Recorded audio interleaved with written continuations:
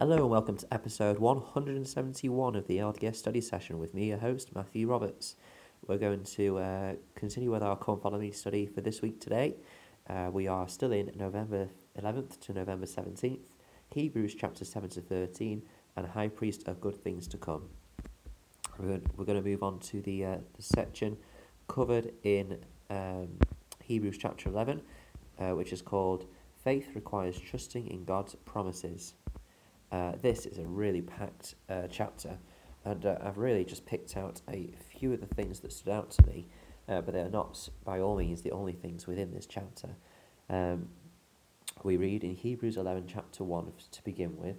It says, "Now faith is the substance of things hoped for, the evidence of things not seen." And this is a fairly well-known scripture talking about another definition of faith. The manual does talk about another definition, which I'll come to in a minute.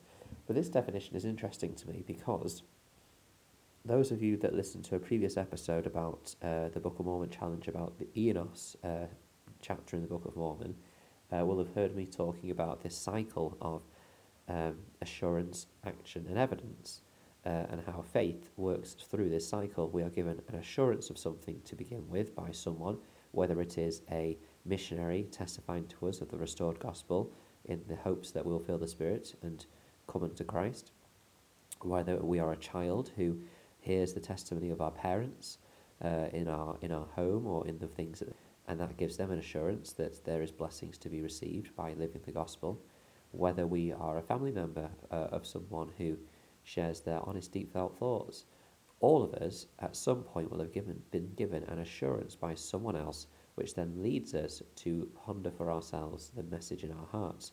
No one, and I really believe this, no one comes to Christ, no one comes into this church, no one continues to follow Christ after they've been baptized without assurances from others that this will lead to great blessings. Otherwise, why are they following it? It is something which actually, I think when we stop to think about it, like, well, of course, everyone receives an assurance for this, that this will happen. And then this leads to action, which you might call faith. Faith, we read often, is an action word, is a doing word. To have faith is to do something because we trust in the promises that the Lord has promised us, or others have assured us that will come to us as we follow this action, whatever it is that we place our faith in. And then there is evidence, so we see the evidence of those blessings. And sometimes evidence, as we read in this section today, is not always very clear. We'll talk about why that might be. But it's interesting to me because this cycle of assurance, action, evidence, and then back, and then this evidence, of course, gives us our own assurance, and that's when faith becomes self-sustaining, it becomes our own, is when we have evidence which leads to our own assurances rather than just relying on the assurances of those testifying to us. Whilst powerful they may be, we need to have our own evidence, so when times do come that shake our faith, we can withdraw back, we can turn back to that evidence, which fuels further assurance and leads us to act through the difficult time. So this interesting thing about this cycle is that these three words are found, I think, within this verse. Maybe not like very clear or in words as they are now, but assurance, to begin with that one, if you look in the footnotes under the word substance, it suggests the word assurance, basis, or foundation. And actually, the Joseph Smith translation suggests that assurance is the more appropriate word than substance. I had a look in the Strong's Concordance app for the Bible, and assurance is certainly one of the terms that could be suggested from the Greek translation instead. Another word could be confidence, just out of interest. That is great. Assurance is in there. Then, of course, the word action. Now, the word action is not in there, but the word faith is. And as I said before, faith is an action word. It is a doing word. And so you could put the word action as faith in there. For example, action is the assurance of things hoped for, the evidence of things not seen.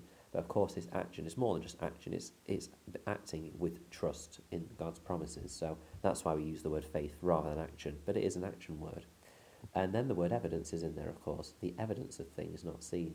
And so just for me, that was a great boost in my understanding and my hope and my love for that verse and for that understanding of that cycle as well. I've just realised it's taken me 5 minutes to kind of go through that itself, and it is worth doing because I do love that idea of assurance, action and evidence, and the fact that it's backed up in Hebrews chapter 11 verse 1 is great. And in verse 2 it says, "For by it the elders obtained a good report," or in other words, they received a witness or a testimony. And again, checking the Strong's Concordance with the Bible app, again they say witness, testimony, a record, so it is again a great translation there for that word, because again a good report, I mean, it's very clear. So looking at this, there's a quote by Dietrich Uchtdorf. At the time was President Dietrich Uchtdorf, who said, quote, "Faith is a strong conviction about something we believe. A conviction so strong that it moves us to do things that we otherwise might not do. Faith is being sure of what we hope for and certain of what we do not see. Whilst this makes sense to believing people, it is often confusing to non-believers. They shake their heads and ask, how can anyone be certain of what they cannot see? To them, this is evidence of the irrationality of religion. What they fail to understand is that there are more ways to see than with our eyes, more ways to feel than with our hands, more ways to hear than with our ears." Close quote. And I've made mention of this before, that this idea that people don't believe, well, of course they don't believe. They've not experienced that for themselves. They haven't seen that evidence.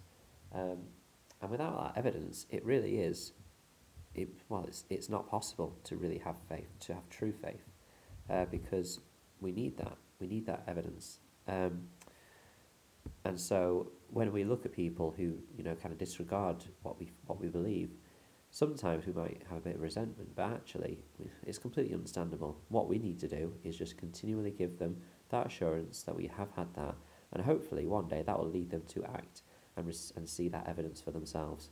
They will see with their eyes and their hands and feel with their hearts the things that they cannot see, feel or hear right now.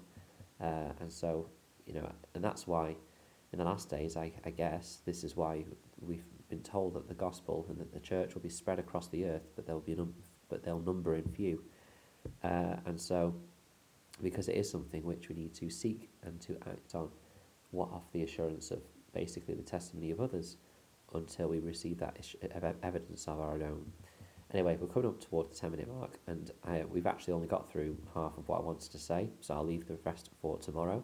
If there is anything that you've been studying within Hebrews 11, it is a really rich chapter, and as you can see, we've really only gone through 2 verses of it in this 10 minutes, and so I'd love to hear from you, just to kind of supplement any of your thoughts or ideas into what I share tomorrow. It would be amazing to hear and share some of the things that you've learned, so that we can hear and be a community of learners together.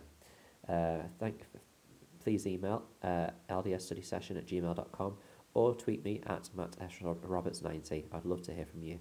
Thank you very much for your time, and until we meet again.